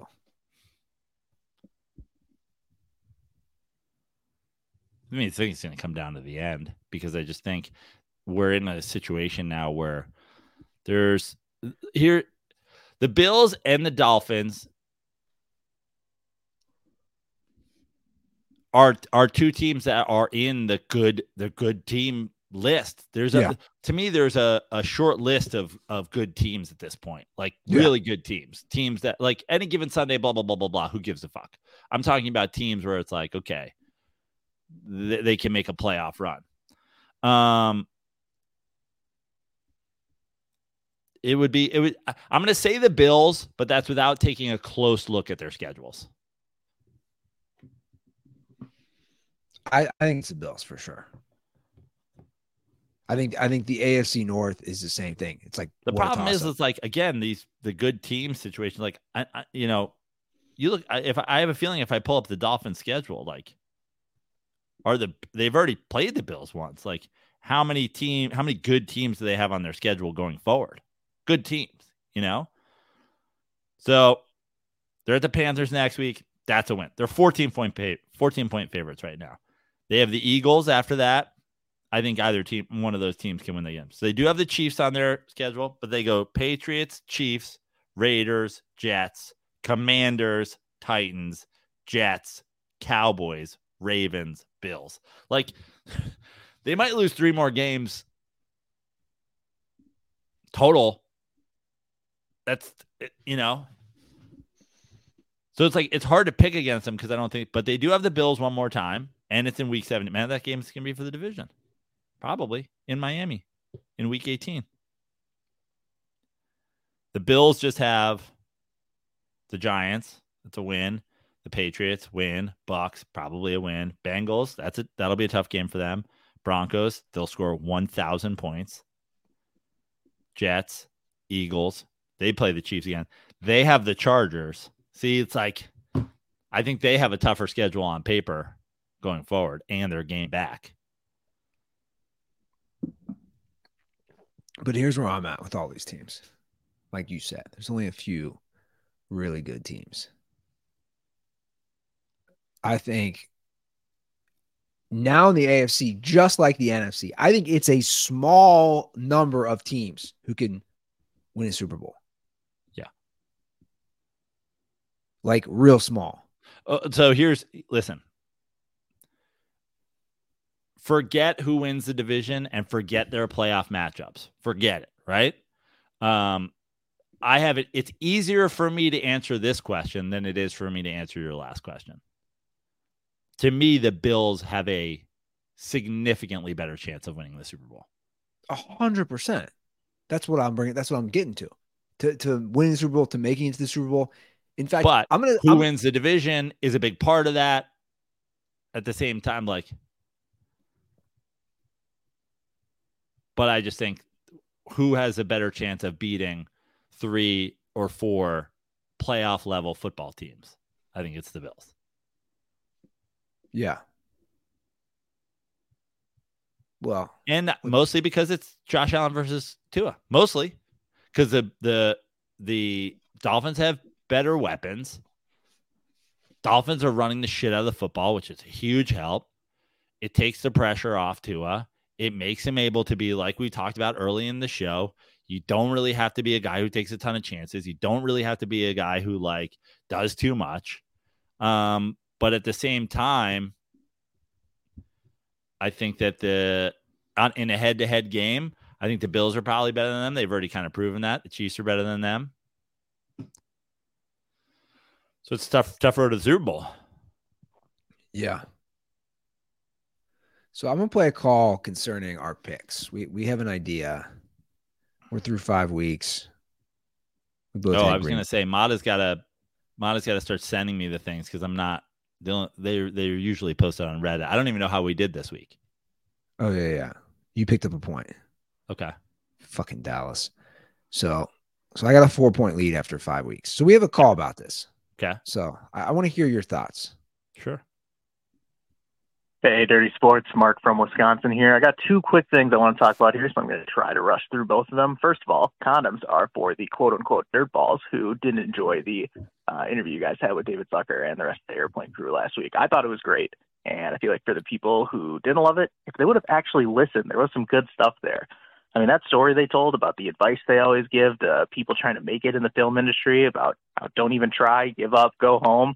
And then it's those people that if they actually come back, those are the ones that have a shot. I mean, that's gold. That's like legit life advice, which, we get from time to time on the Dirty Sports Podcast, but listening to some other people give some life advice, that's going to stick with me for a while. So condoms are for the people who were shitting on that interview. But other thing I wanted to get on is, I guess by the time this call would get played on the show, we'll be 5 weeks into the NFL season. And as far as I'm aware, there is no bet set yet for your guys' head-to-head pick'em. Just kind of wanted to get the ball rolling on that. I'll let you guys start the negotiations. If I could throw an idea out there, though, I know that there are 2 outstanding bets floating around, one for each of you. Ruther still has to enroll in a women's studies course, and Prano still has to spend a day in IKEA. So just a thought that I had was maybe you incorporate that into this season's bet. You could do something where the winner gets that waived, so it's more of a reward. And then for the loser, the timer starts. Andy, you got 2 months to enroll in a women's studies course. Prano, you got 2 months to spend a day in IKEA. Just my thought. More so, just wanted to get the ball rolling on your guys' discussion on that. No need to take my idea. But, yeah, curious to hear what bet you guys come up with, and stay dirty. Hey, Dirty Sports, Mark from Wisconsin here. I got 2 quick. Right. So, look, here's the thing. I've seen some digs, and I'm not gonna defend myself.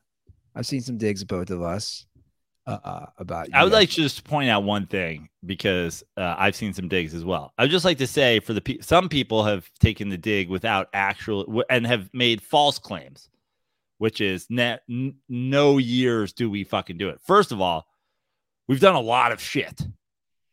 Last year, I almost died in the Rio hotel.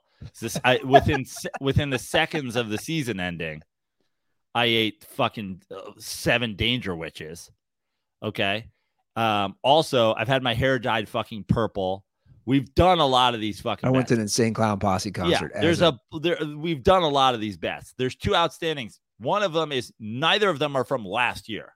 So can we get a little bit of a fucking break yes, Andy had 2 full seasons before he had a child, but he does now have a child. Also, I know it is used as one of the things to shit on me about, but I am a 44-year-old touring comedian. It's not like I've oh, good, Andy and all the fucking sick-minded dirtballs we have forgotten that I'm supposed to spend 24 hours in IKEA. Guys, we'll fucking do it. And maybe there is a discussion to be had where this year's bet elevates in some way, and part of that is a reward situation, so 2 busy guys don't have to fucking do outstanding bets. Sure. Now, maybe that isn't going to make people happy, but perhaps if the bet that we come up for this year is elaborate enough, then maybe they're okay with it. But again, we owe you nothing. Well, look, and I don't, like I said, it's fine if people want to say, they have these. Yeah, we do. We have 2 outstanding, and mine has nothing to do. Mine literally goes back to how many seasons ago with the L chain, and then I was caught on the other podcast not wearing it. So it's it's like a deep dive within old seasons. I don't even remember when the IKEA one. But yeah, you did do the Danger Witch, which it's 2 seasons ago. The IKEA which to be honest, I like. I liked that bet last year because of that very reason. I don't have to travel anywhere. Not that I just spent $96 and had Uber Eats deliver me death on a fucking on sourdough. Which exactly? Versus you having to go to an IKEA. I'm not trying to make excuses. Some people are like, yeah, you are, Ruther, which was fine. But that was a pretty easy bet either of us could have done. Now, I'm open. Like I said, I'm open to these things too. A quote unquote award, or, it gets negated, however you want to view it. A previous bet. When the caller was saying, I was like, ooh, maybe the thing is just losers got to do both of the outstanding bets. But then I was like, I don't think Ruther would even mind 24 hours in IKEA, full start to close in IKEA. This guy goes to Costco voluntarily. So yeah, IKEA wouldn't kill me. Yeah, we went recently. Meanwhile, like a fucking women's studies course wouldn't kill me, except that it fucking takes a lot of time. Yeah. No, for sure. Like the IKEA thing is like and listen, I'm not saying that we're not going to do that. Like I'm not necessarily suggesting that that's out. I think that was a good L for me to take, because there is truly the factor of like, I might lose my fucking mind. Like it could be, the reason it was a bet is because I had my life's only panic attack at a fucking IKEA. I hate it. So I get it. By the way, this new chair in back of me, IKEA. The desk that I'm doing the show on, IKEA. Listen, my thing with IKEA is find it online, lock it up, show up, have them put it in the back of your car, and leave. I'm not fucking window shopping. I don't like going to any stores at this point. But you know what I've decided though? I think we decided, Brittany and I decided as a couple after that. I think we're mostly done with IKEA. Just the putting it together and the like. I don't like, I'm not losing my mind in there like you would, but I'm just like, it's not the best quality, guys. Let's just call what it is. It's not the best quality. Let's just call what it is. It's not. And also, I'm a little annoyed. So you're right. I do talk about shit, and I do. So I'm about to tell a shit story. I had to take the worst shit right now. I'm in IKEA, and I got to take just this fucking terrible dump. And I'm like, this is going to be a minute. So I go in there. Who knew that I talk about shitting all the time? And some of our most vocal critics. Anyway, I'm feeling good. There's no one in there. This fucking asshole comes in. He gets in the stall right next to me to shit. I was so angry. I almost called him out like, "You dude, what are you doing? Just let me finish. Like, come on, man." Was there only 2 stalls? No. Well, that's weird. Or go in the handicap. That, you know, he should have gone in the handicap. I go in the handicap all the time. I prefer the handicap. You got space. To be totally honest with you. And yeah. I am like, I think about the Curb Your Enthusiasm. I was just going to say, great. I mean, but like at the same time, it's the easiest thing ever. They come in, I'd be like, sorry, man. It's never happened to me before, but just FYI, man, you spread out. I like having bars too, bro. I know you use them to help get up and down. I use them just, clenching. Like, let's go. I like having me some bars in there. Speaking of handicap, I'm on a crusade. The number of handicap spaces across this country is absolutely egregious. And I'm sick of it. Spaces? Oh, yeah. It's out of control. Oh, everywhere. This is a shameful take. No, it's not a shameful take. It's a great take. I was pointing it out, and my girlfriend, she's always looking at it now, and she actually agrees with me. Everywhere you go, dude, everywhere has so many handicap spaces. I'm going to start parking in them. You heard me first. It's not even about walking. I'm taking a stand against this. They do not need 30 handicap spaces at the grocery store. Well, first of all, this is a very Midwest concept. Like here we have 1 or 2 because the parking lot in LA, the parking lots aren't big enough where you have this like row of handicap spots.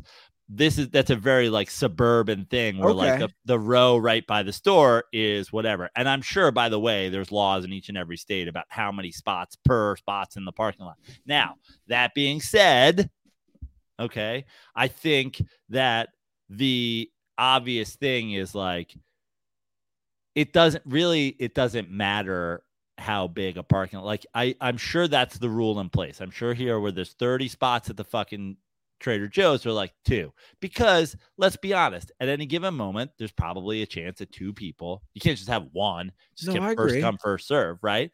But let's be honest, it doesn't matter where you are in the world and how big the parking lot is. The chances of like 10 different handicap people showing up to the Cincinnati Target is ludicrous. So I get that. But then at the same time, I'm sure it's a legal thing. And maybe you should petition to lower that number. Maybe it shouldn't have anything to do with the number of spaces.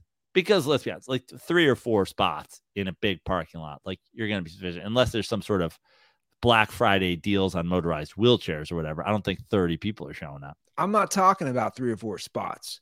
I'm talking about 10 plus spots, and I've never seen more than 2, and it's everywhere. Target, grocery store, restaurants. I'm getting sick of it. I'm putting my foot down. And I think a lot of people aren't handicapped. They're just obese people because I live in the Midwest. Oh man, Andy, set this to an acoustic guitar and go on Rogan in a couple weeks. I'm just saying, it's selling my soul, doing the podcast, obese people taking handicap spots. It's true though, man. Like, there's a reason people of Walmart exist as a social media account. You shouldn't be able to park closer to Home Depot just because you can't stop them shoving Oreos in your face. Who are you impersonating? You don't know this guy? Who? The fucking the acoustic guitar guy who wrote like one incredibly good verse about like the 1% in America, and then verse 2 was how fat people spend their welfare checks on cookies. You don't know who I'm talking about? You have no clue. Bro, it's the biggest thing ever. He 100 million views on TikTok. He was literally on Rogan. What? Yeah. How did you miss this? I miss a lot now, I think. It's a singer. He's from, I don't know, Appalachia or whatever. He's also fat, by the way, himself. But he wrote like a brilliant verse and sang it, and it was all about and the chorus is fantastic as well. But then he came back on the second verse and it's just like trashing fat people on welfare. And it was like, oh, this song's really taking a turn. I'm gonna have to figure it out. I just put you'll figure it out. You can't singer even, about I put singer about obese people and Weird Al Yankovic. It's called Rich Men North of Richmond or whatever is the name of the song. But like, honestly, don't even play it on here because this is from 2 months ago. It was the biggest thing. Everybody except for you listening to this podcast has heard this song. I'm like that far out of it. Yeah, you're that far. It was a mega fucking. Honestly, I bet you it's got 100 million views on TikTok. I mean, literally, I was like, what is he even talking about? Okay. We do have a call baseball related. I'd like to get out there. Okay. Have you watched the playoffs? I still haven't watched the pitch. Yes, I have. Yes, I have. Do we have a baseball call? Is that what you brought it up? Yeah, it's a call. It's more related to the bye. What's that? Is it call related to the bye? No, but I have seen a lot of stuff saying it's hurting the good teams. Yeah. Well, that's because listen, the Astros won their game one. I don't think there's been a lot of years without a bye in baseball, and Clayton Kershaw has still been a choke artist long before the bye existed. And then, of course, Braves fans lose game one. Braves fans are going to complain. Like, if they didn't have a bye, they would have complained that they didn't have a bye. If they had a bye, they're complaining. Like, Braves fans are going to complain no matter what. Oh, we got to play during the day. We wanted to play at night. Oh, we want to play at night. We want to play during the day. Braves fans are the whiniest little fucking cunts in the history of sports. So we saw that coming. But I don't think Clayton Kershaw choking in the playoffs has anything to do with the bye. Well, I saw it more with the Orioles losing their first two. Right. But, like, listen, I'll say this before we get in the call because I can't wait to talk baseball. The call is nothing about it. The call is more about the Rays' attendance. Okay. Well, we'll talk about this. But we discussed all of this and more on a recent playoff edition of the Dirty Slides podcast that we put out. It's been out a couple days now. And I talked about how I thought it was going to be the 1 and 2 seed teams moving on to the next round, but that the two outlier situations that I could see happening is that the Phillies have tough pitching and they are in a division with the Braves. So they know them very well. So I could see that being a sneaky series. And I talked about on the podcast, and Laz agreed with me, the other sneaky team, if you look at it, is the 4 teams with experienced managers, that being Dusty, Dave Roberts, Snicker in Atlanta, and then, of course, Bochy in Texas. You can't put enough weight on an Orioles team that is good probably before they were ready to be good with a first year man. I know he managed a team like 10 years ago. He managed like the Marlins in 2011 or something like that. But Bruce Bochy is pulling all the right strings already. And I think that's as much of a factor as anything. Anyway, let's talk about the Rays attendance, because they should move to London on they should put their equipment on a boat with the Jaguars and just move to London. Well, this guy, I can't believe this guy's you'll hear it. He's defending the situation because they technically play in St. Peter. So here's the call. Hey guys, the Florida Dirtball, long time listener, first time caller. I'm not even a Rays fan, but just listening to Andy kind of talk about Tampa Bay's got a problem. I just want to clear the air. It's not Tampa Bay. Tampa Bay, that's where the Rays should go. The Rays play in St. Petersburg, Florida. If you're not familiar, it's really hard to get to. There's like 3 bridges to get to it from, the greater Tampa Bay area. St. Pete itself is like a really hipster kind of area. They love the Rays, but, they don't really go out. It's hard to get to, especially in the middle of the day. So St. Pete, they're just so insecure, and they have a stranglehold on the Rays. For some reason, they just think the Rays are just going to keep their economy going or something. And the city of St. Pete is paying for like half of the stadium.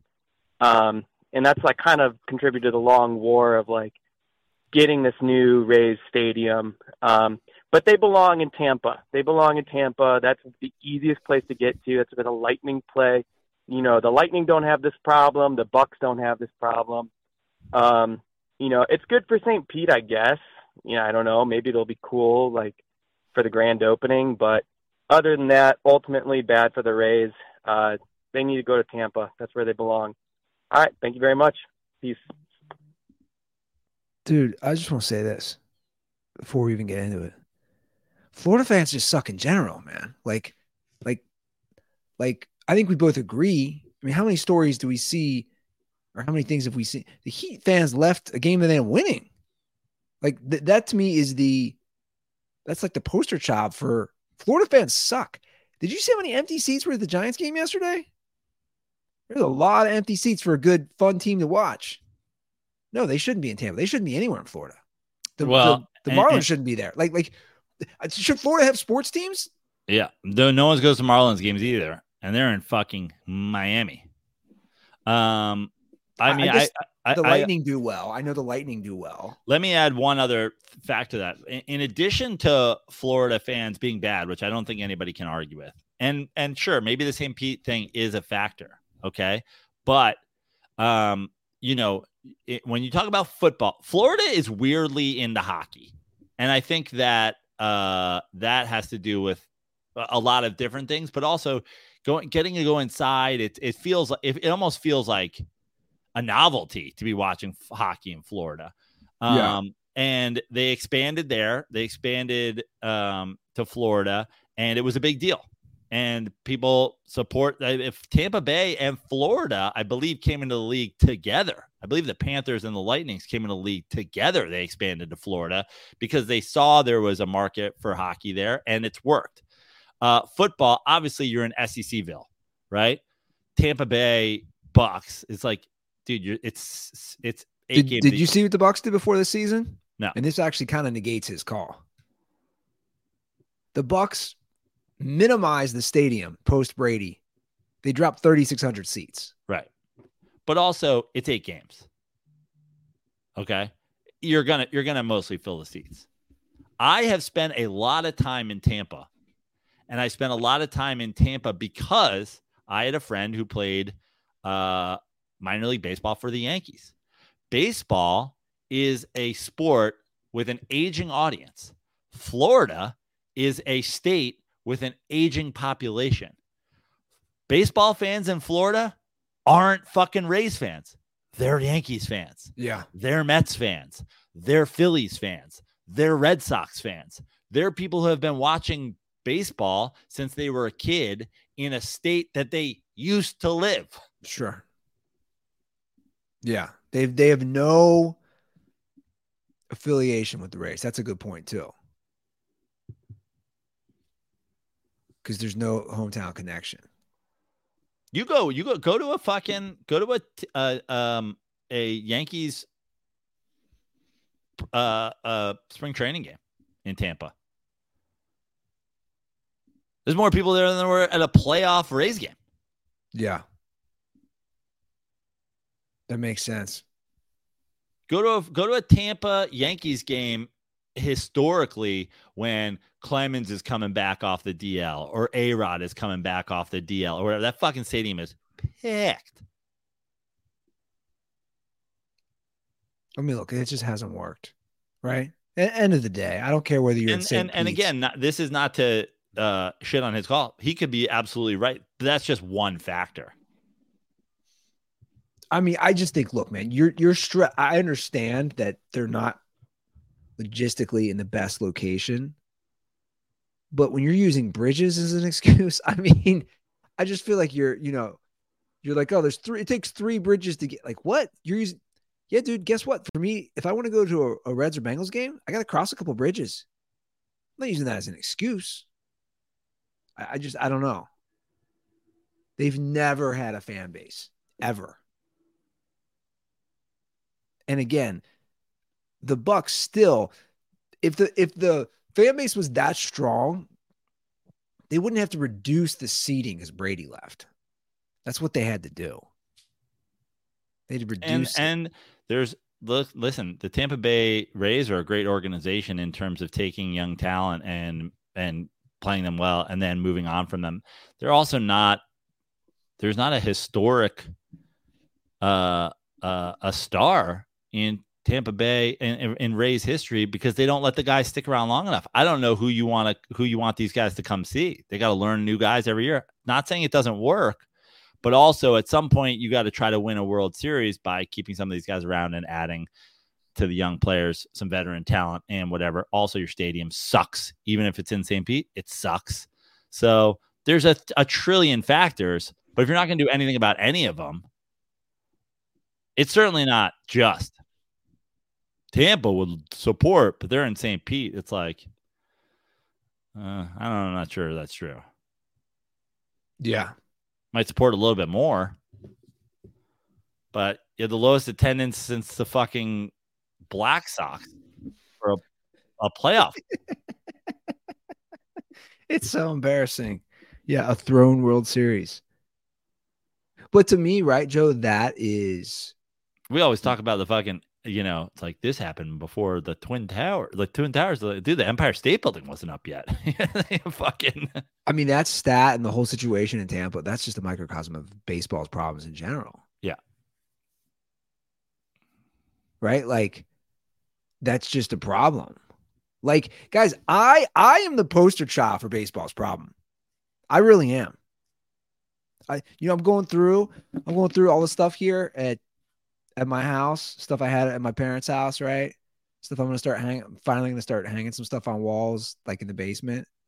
I got all this cool red stuff I'm finding that I forgot I had. Signed baseballs from players. Some of the pennants I had at the Smut Studio from the 75, 90 World Series. I found this cool Pete Rose signed thing. My dad got it for me. It was like Pete Rose Ballpark in Boca Raton, Florida. God knows how long that place lasted. Probably from the early 90s. But like, it's shaped like a giant ticket. All these baseball memories. And look at me now. The point is, and it wasn't that like the Reds haven't been good. The Reds were a fun team to watch this year. You know why you lost me? I can't even watch Reds games, guys. Right. That's a whole other thing. I can't even watch them. So how am I supposed to get geeked? We all know the whole thing that happened with the owner and all that. I'm just saying. And this is, again, to kind of defend baseball has its own overall issues, which certainly play into the Rays situation. But at the same time, it's just one. All of these things are one of many. Okay, St. Pete, baseball having a marketing problem. Your stadium fucking sucks. You have the fan bases of a lot of different fucking baseball teams down there. You don't keep stars around. You don't market stars because you don't have them to keep around. There's a million fucking factors. But that's the point, is all these factors make again, I'm the poster child, the guy who has all these great memories growing up. And obviously I'll still have those and things can change. But the point is, we all know how I'm such an NFL guy. And that's all I'm saying is baseball. What happened? What happened to you? And also the way the league set up. I read a great piece today on it was talking about the Patriots, but in general, it was talking about the NFL. Just how it's like, you know, the NFL is great. You can go from the fucking Bengals at 2-14 to being a Super Bowl contender. The way they've built that league and the way they revenue share. And kind of the point of the article, you know what it was saying, which is interesting because obviously we know how the Patriots did. The point was they don't want a team to dominate forever. It's better for the league. It's better for the fans. It's better for money if it's kind of cyclical, right? It's like the Steelers have won 6 Super Bowls. You haven't won one since 2009. So, but they hold on to that, right? There's a guy down the street. He's got a flag up, which, by the way, I'm on your side now with these NFL fans. Just annoy the shit out of me. As far as I'm going to let you finish because then this will be a good segue into another whole thing I want to talk about. Well, what I was going to say is, like, I'm walking Roscoe this morning, and I know he's proud because they beat the Ravens, but he's got a flag outside, 6-time NFL champs, and I was just hoping somebody walked in the yard. I was going to say, "Did you have one since 2009? You're living in the past." But that guy thinks they have a chance this year. Well, here's the other thing. I think with baseball as an issue of baseball. So I don't watch hockey because I never played hockey. I don't know the intricacies of the game. I just learned what forechecking and back checking were this fucking year. You know, I don't understand it, and I love watching hockey in person. But like, I'm never going to pretend as if I know which hockey teams are going to win and which hockey teams aren't. I cannot be an analyst of hockey games because I don't know anything. It's why we have the hockey calls. I think I did the same thing with soccer. I just don't know it. You know what I mean? It's why we kind of stopped talking college football because I don't watch it enough to keep up with who's good and who's bad. When you look at the NBA, everybody's gone out in the yard and shot hoops. And then because the NBA is so star driven, you can kind of have an elementary understanding of who's good and bad without actually knowing anything about the schemes of an NBA team. Yeah. We all know that, you know, the Giannis and Dame together is going to make them better. Am I frozen on you again? Yeah. Okay. Well, as long as you're there. So, and I mean, we have the LeBron thing and the Jordan thing, and it's such a star-driven league that I think you get a lot of fans who understand basketball because they just need to understand great players. And this is where we get into the NFL. The NFL has so many fans who've never stepped foot on a football field and don't understand the intricacies of the game, and yet really feel like they understand and know football because they fucking play fantasy. And it's why I think a lot of the opinions of people end up getting exposed and why that delusion factor is there because fans aren't that knowledgeable. Sure. But a couple wins and they're like, we're really good. Unbelievable. Did I lose you? No, I'm here. How about you do this? My fucking computer is just literally. Oh, I'm back. Holy there you shit. Are. Dude, my computer just went white. And then I returned to the screen. It's a newer computer, too. It's unbelievable. No, those, by the way, those are all great points, and it's true. Oh, and by the way, my point about that is baseball, just like, I think we're in an era where people just like, kids don't play baseball for as long as they used to. Kids aren't just like going out for their high school team. I think there's like a lack of understanding about the intricacies of baseball and a marketing problem and whatever. You know, I got a great personal one to just share their problem. This actually says it all. It just hit me. You know, when I was growing up, you had your local, like, not whole baseball team, and then you could play for your school, right? The school team doesn't exist anymore, at least in Cincinnati, in the Catholic League, and it probably doesn't in the public schools either. Like, I could play for my grade school. Like, I played for 2 teams. It doesn't even exist. Whereas Obviously, the local Catholic football team exists, the local Catholic basketball team.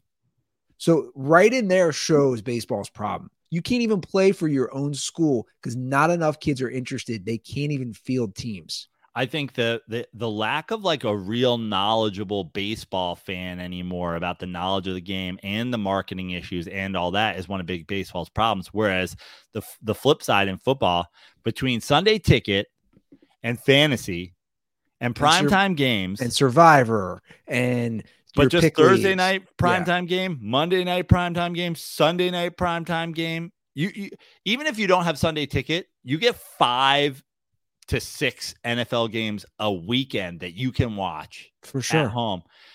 Add in fantasy, add in the talking heads on football, and this would be I think leads to the delusional fan problem.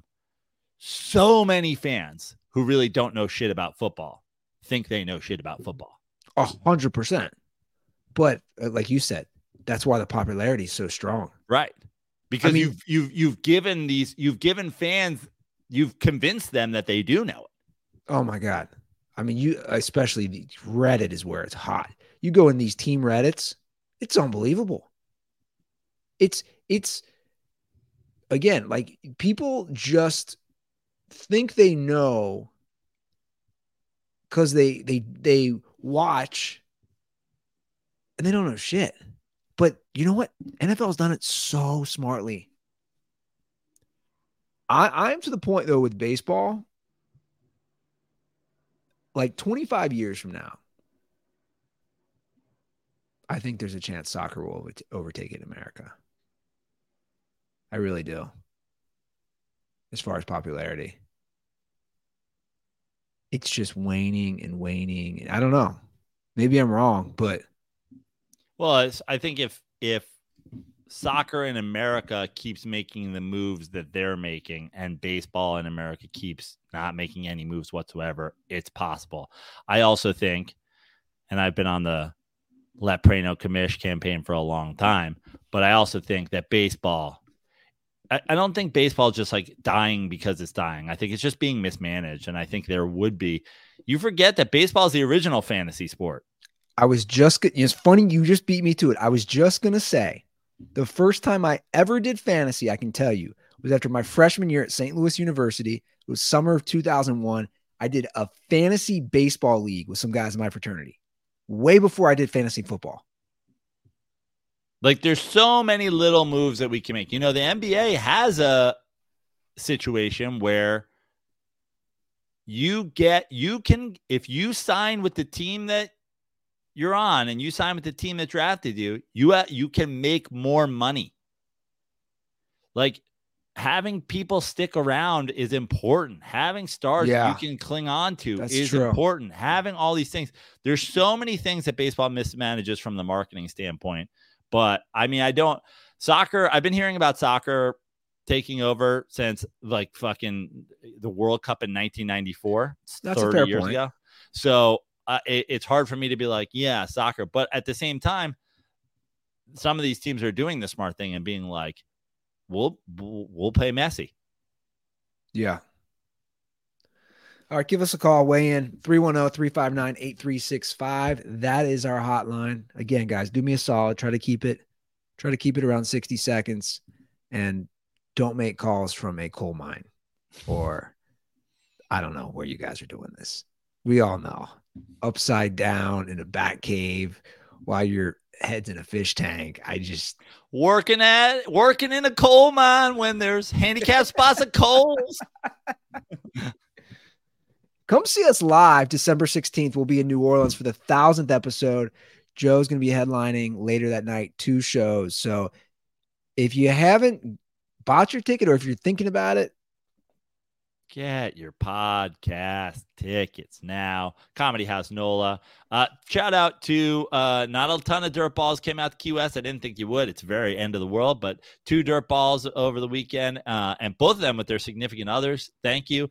I met a dirt ball Andy that I've never seen or heard from online. He's like, I'm not big on social media. Do you know what his name was? Anferny. I was like, man, a throwback Penny Hardaway. I was like, I haven't heard the name of Anthony. So shout out to Anthony and his girlfriend for coming. Guys, thank you for coming out and supporting shows. I have shows in LA this week. We're doing a show this Wednesday with my friends, our friends from the show, Minimal Golf, down at their golf club in Redondo. End of the month, Brad Garrett's Comedy Club in Las Vegas. I'll be there October 30th through November 5th. November, I've got Alaska. Pizza Staro's coming to Alaska. I've got shows, I believe, Wednesday, Thursday, Friday, Saturday, all around Alaska. And, of course, our shows in December. This is all on my website at joeprano.com, and it's all over my social media. If you go on to my Instagram at Joe Prano and click on the show's calendar highlight. Cool. All right, guys, that's our show. Thanks for sticking with us. Thanks for sticking with us. We'll be back on Thursday. Have a great week. And as always, stay dirty.